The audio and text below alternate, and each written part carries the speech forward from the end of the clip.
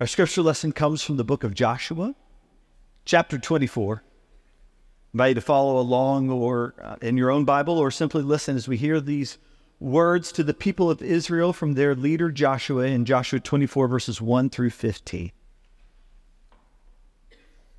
Then Joshua assembled all the tribes of Israel at Shechem.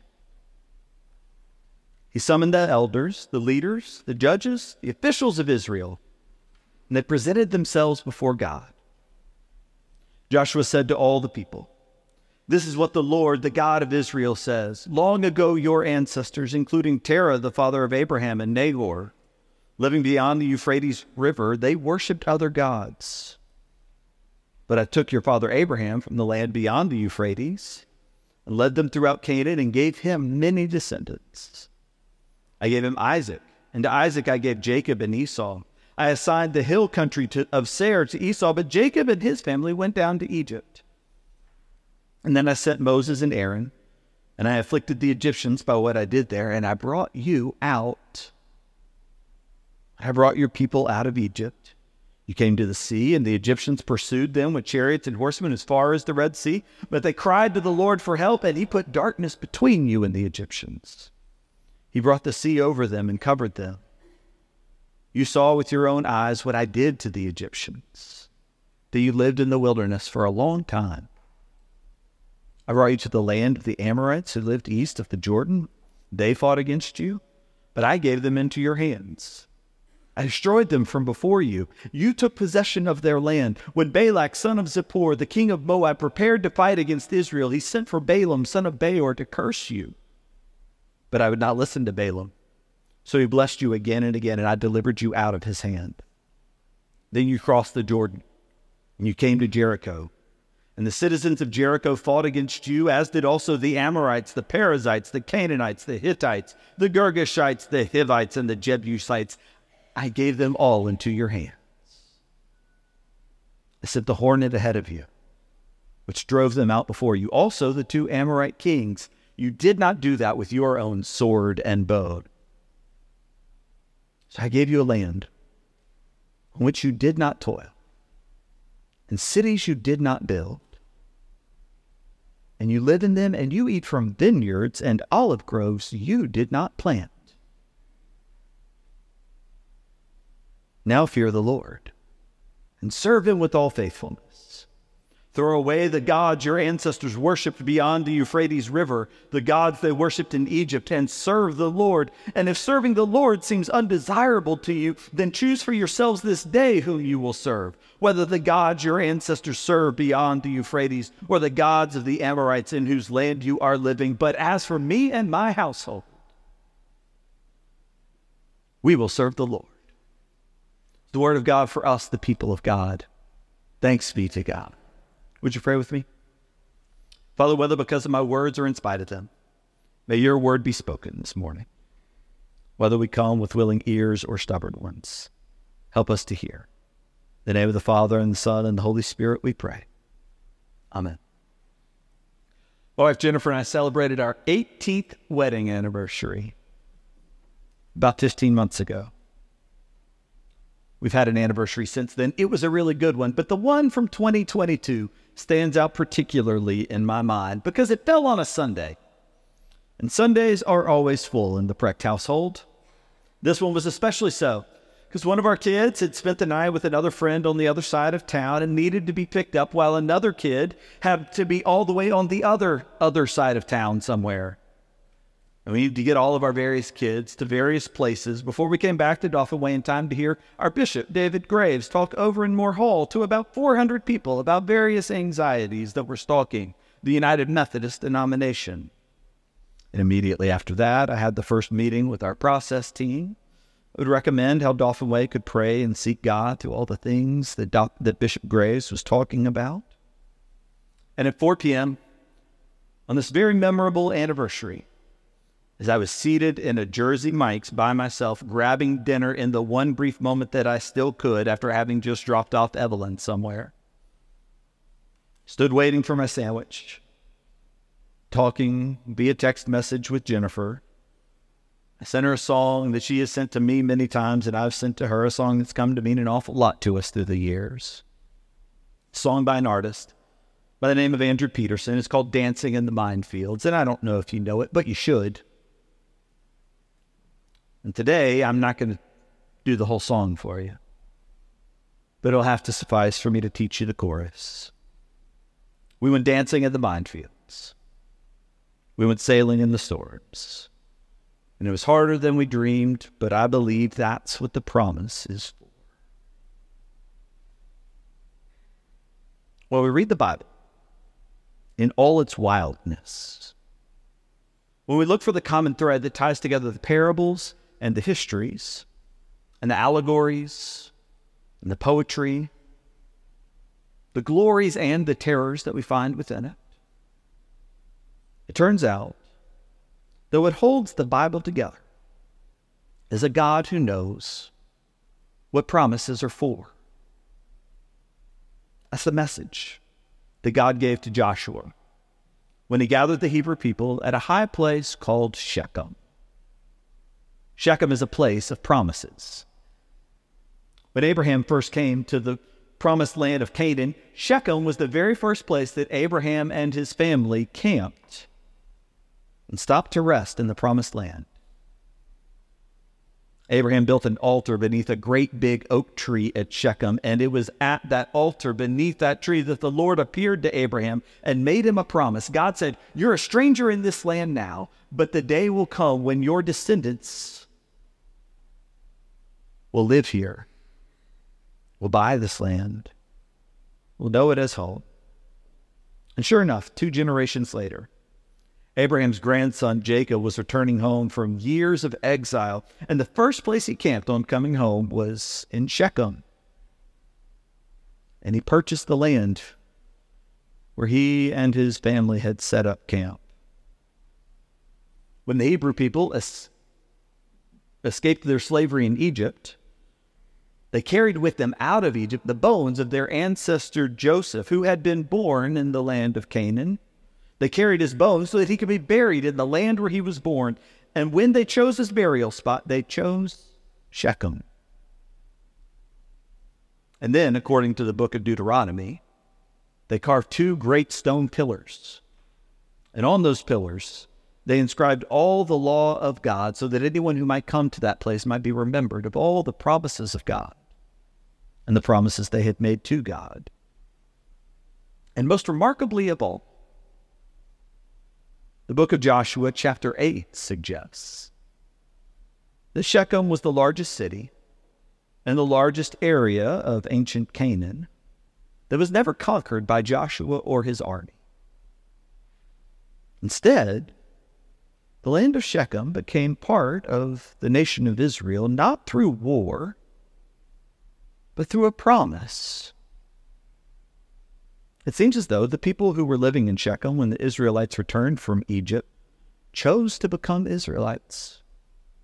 And the Israelites chose to welcome them into the people of God. Joshua 8 tells us how, quote, "All Israel, the aliens as well as the residents, stood together to listen to the promises of God. And then they made a promise to live together under those promises, to care for one another as one people." And that becomes the very first time that we see God beginning to fulfill the second part of the promise he gave to Abraham, the part of the promise that the ancient Israelites would forget over and over, the part that they had such a hard time keeping. The promise that they would become a nation to bless all nations. Shechem's a place to remember God's promises and to remember what promises are for. And so it's Shechem, where Joshua, in the passage that we read today, the old and dying defender of the Israelites, the leader of the nation, he gathers all the tribes from all the hill places and all the river valleys and all the plains, and he tells them all over again all the ways that God has kept his promises. He reminds them that they now live in a land on which they did not toil, in cities they did not build, that they eat from vineyards and olive groves they did not plant, that it is not their own doing, but a gift. And then Joshua gives them a choice. He says, "Choose this day whom you will serve. Will you serve the gods of the Egyptians? Will you serve the gods of the Amorites, your neighbors in the land of Canaan? Or, instead, will you serve the God who is tied not to one particular place or geography? Will you serve the God who instead has chosen to be known by his promises? And it's really important that when Joshua asks the people to choose, he's giving them a real choice. He gives them options. He says, you could choose to honor the gods of the Egyptian empire. He says, you could choose to worship the gods of local custom. And Joshua even warns the people that if they choose to worship the God who made promises to Abraham, the God of Abraham, Isaac, and Jacob, if they choose to worship a God of promises, then there will come a day when they find themselves dancing in minefields and sailing through storms. We cut off the reading today before he gets to the really harrowing bits. But when the people of Israel say, of course, we will follow the one true God, Joshua says back to them, not so fast, my friends. He goes on to say in verses 19 and 22, before you choose to serve the God of promises, remember that you are not the most talented promise keepers in the world. In fact, you kind of stink at it, he says. If you choose to follow the God of promises, you're risking your own integrity. You're taking a chance that you will become a witness against yourselves. And God bless them. People say yes anyway. They choose the promise. They say to Joshua, we will be witnesses. And they renew their promise there at Shechem. And you know the rest of the story. You know that sometimes they kept those promises to God, and oftentimes they did not. And you know that no amount of promise breaking from humanity could ever make God give up on his own promises in return. And you know that eventually the only way to bless all nations was for God to keep both sides of the promise, to become fully human and fully God in Jesus Christ, and to show us how far the living God will go to keep every promise. And now we are here, in this place where we continually remind one another of God's promises. We remind each other what those promises are for. We are here among the people who have heard us make promises. The promises that we made when we joined this church. The promises that we've renewed every single time someone has been baptized or welcomed into this people made by a promise. We have made these promises, and people have heard us make them. And we remember this morning that we really did have a choice. God really did give us options. The very first gift God ever gave us was the power to choose. God promised not to force us, not to break our will. God said, you can choose me or not. And in choosing God, we could have made that promise in any number of churches. We committed our prayers, our presence, our gifts, our service, and our witness, not to a building or a preacher or a program, but to God's church, to a people made by promises. And of course, none of us knew exactly what we were getting into. No one ever does when they make a promise. That's what the promise is for. And there are times, even in the most sacred promises, when those to whom we've made a promise refuse to act in good faith. We know that God always begins his promises by making a sacrifice, by humbling himself. But the way of the world is that some people will demand your sacrifice before they offer you one. They will ask you to prop up their pedestal rather than stepping down from it for you. It can happen in marriages. It can happen between parents and children. It can happen in churches. There are times when trust is broken. promises dissolve so thoroughly that there's nothing left to renew. And please hear me. When those take root in a relationship, there's no promise left to keep. And if we deny that, the world will not be able to trust us when we say that some promises are worth keeping. But when there is good faith, we can be a witness to something better.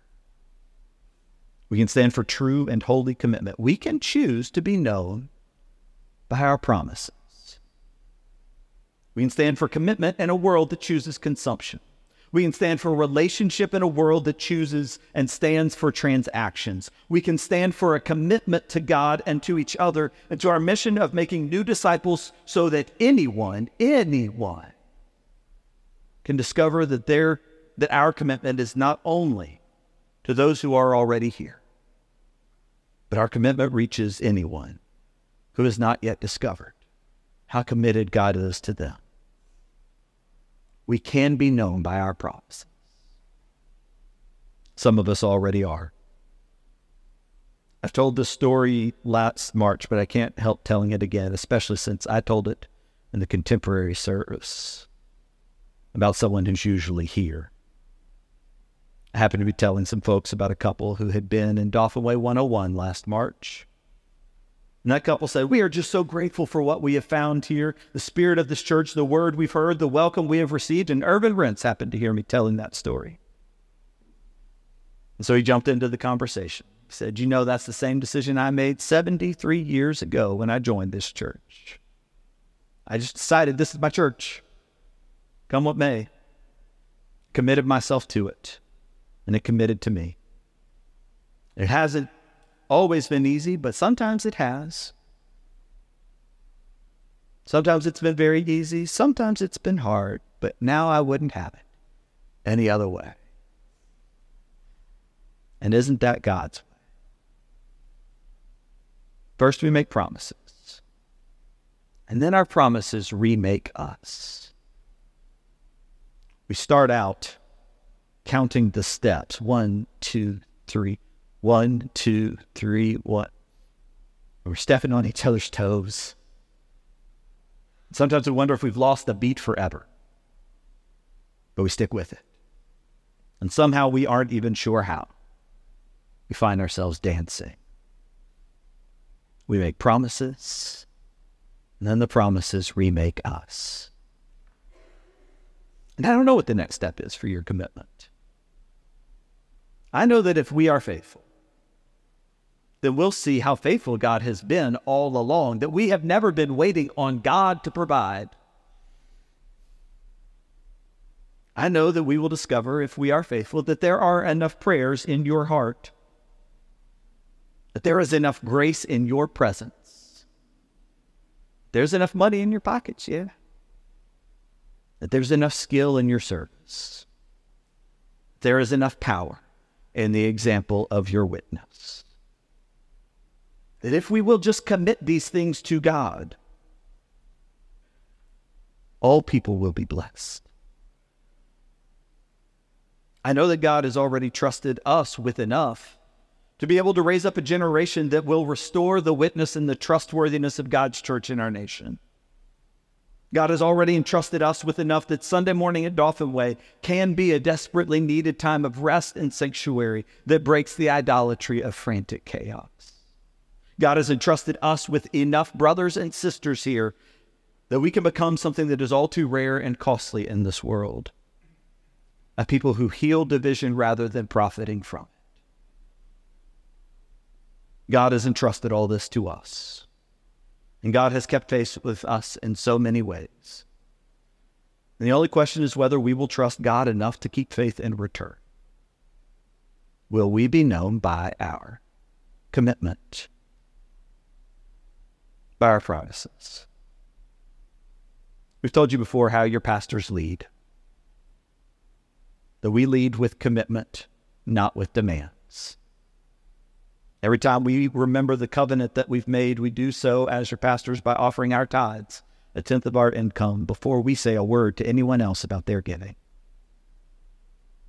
We pray for this church. It is our joy to show up. I won't speak for myself, because that'd be rude. But I can say that in the last year, Wilson and Woods and Kathy have served in every possible role imaginable in this church.